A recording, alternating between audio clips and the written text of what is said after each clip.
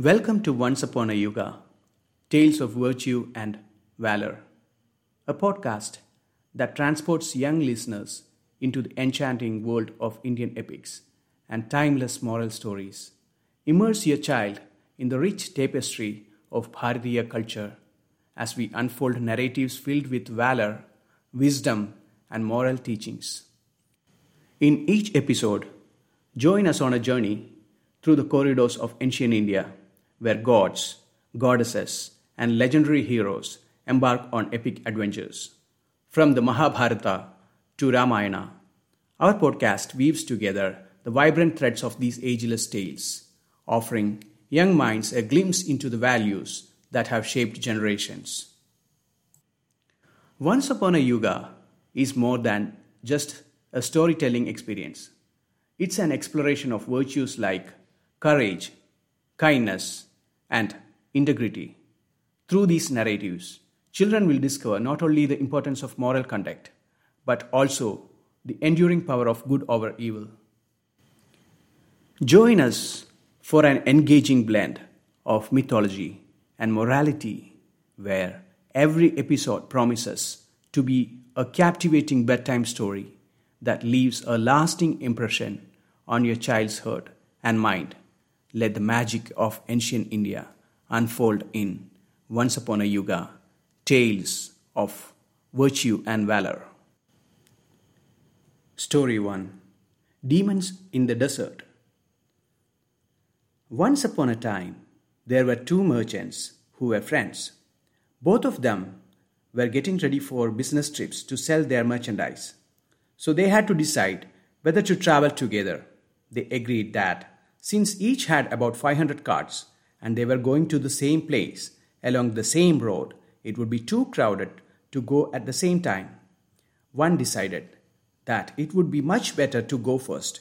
He thought, the road will be rutted by the carts. The bullocks will be able to choose the best of all the grass. We will find the best fruits and vegetables to eat.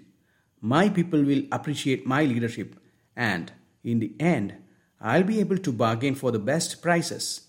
The other merchant considered carefully and realized there were advantages to going second. He thought, my friend's carts will level the ground, so we won't have to do any road work. His bullocks will eat the old rough grass, and new tender shoots will spring up for mine to eat. In the same way, they will pick the old fruits and vegetables, and fresh ones will grow for us to enjoy. I won't have to waste my time bargaining when I can take the price already set and make my profit. So he agreed to let his friend go first. This friend was sure he had fooled him and gotten the best of him. So he set out first on the journey. The merchant who went first had a troublesome time of it. They came to a wilderness called the waterless desert, which the local people said was haunted by demons. When the caravan reached the middle of it, they met a large group coming from the opposite direction. They had carts that were mud-smeared and dripping with water. They had lotuses and water lilies in their hands and in the carts. The headman, who had a know-it-all attitude, said to the merchant, "Why are you carrying these heavy loads of water? In a short time, you will reach that oasis on the horizon with plenty of water to drink and dates to eat. Your bullocks are tired from pulling those heavy carts filled with extra water. So throw away the water and be kind to your overworked animals." Even though the local people had warned them, the merchant did not realize that these were not real people, but demons in disguise. They were even in danger of being eaten by them. Being confident that they were helpful people, he followed their advice and had all his water emptied onto the ground. As they continued on their way, they found no oasis or any water at all. Some realized they had been fooled by beings that might have been demons and started to grumble and accuse the merchant. At the end of the day, all the people were tired out. The bullocks were too weak from lack of water to pull their heavy carts. All the people and animals lay down in a haphazard manner and fell into a deep sleep. Lo and behold, During the night, the demons came in their true frightening forms and gobbled up all the weak, defenseless beings. When they were done, there were only bones lying scattered around. Not one human or animal was left alive. After several months, the second merchant began his journey along the same way.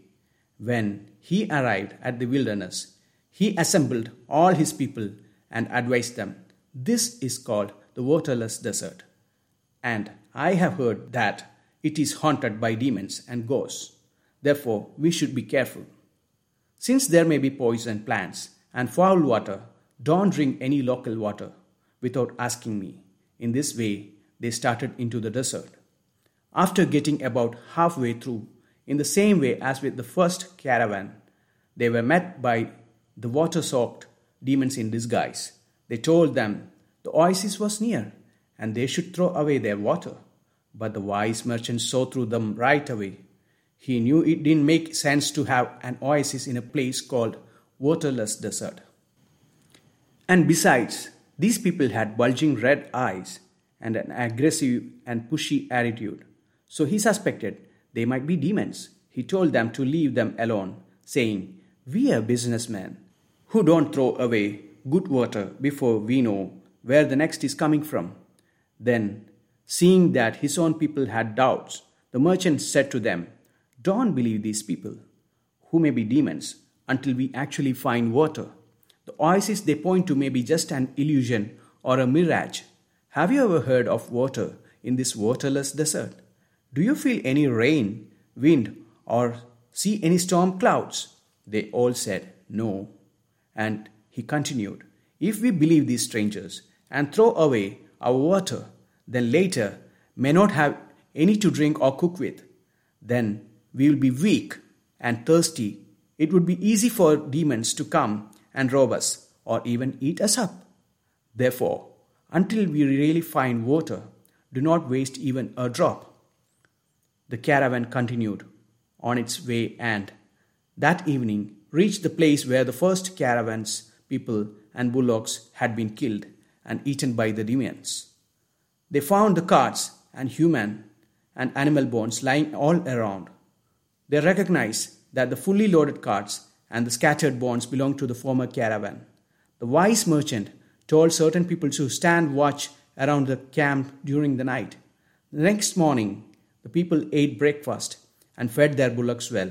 They added to their goods the most valuable things left from the first caravan, so they finished their journey very successfully and returned home safely, so that they and their families could enjoy their profits. The moral is, one must always be wise enough not to be fooled by tricky talk and false appearances. In the desolate heart of the waterless desert, where the merciless sun scorches the earth and shadows dance with the deceptive allure, the tale of foolish merchant and cunning demons reaches its conclusion. As the last echoes of their desperate cries fade into the arid wind, a profound lesson emerges from the shifting sands, a moral etched in the unforgiving landscape. The moral of this cautionary tale echoes through the dunes. One must always be wise enough not to be fooled by tricky talk and false appearances. The foolish merchant, enticed by mirages of water and promises of respite, fell victim to the illusion spun by the demons. Their naive trust in appearances led them astray, and the consequences were dire. In the realm of wisdom, where the desert's harsh lessons mirror life's challenges, the story reminds us to look beyond the surface, to question and to discern the truth. Just as the shimmering mirages beguiled the merchant, false promises in the real world can lead one astray. The desert's silent whispers caution against being swayed by the allure of deceptive words and illusory appearances. As the sun sets on the desolate landscape, leaving behind only the tracks of the misguided merchant, the tale stands as a testament to the importance of discernment in the vast expanse of life's desert, where illusions may shimmer like distant oases. It is the virtue of wisdom that becomes the compass, guiding us through the mirages and ensuring that we do not fall prey to the tricky talk of demons or the false appearances that may cross our path.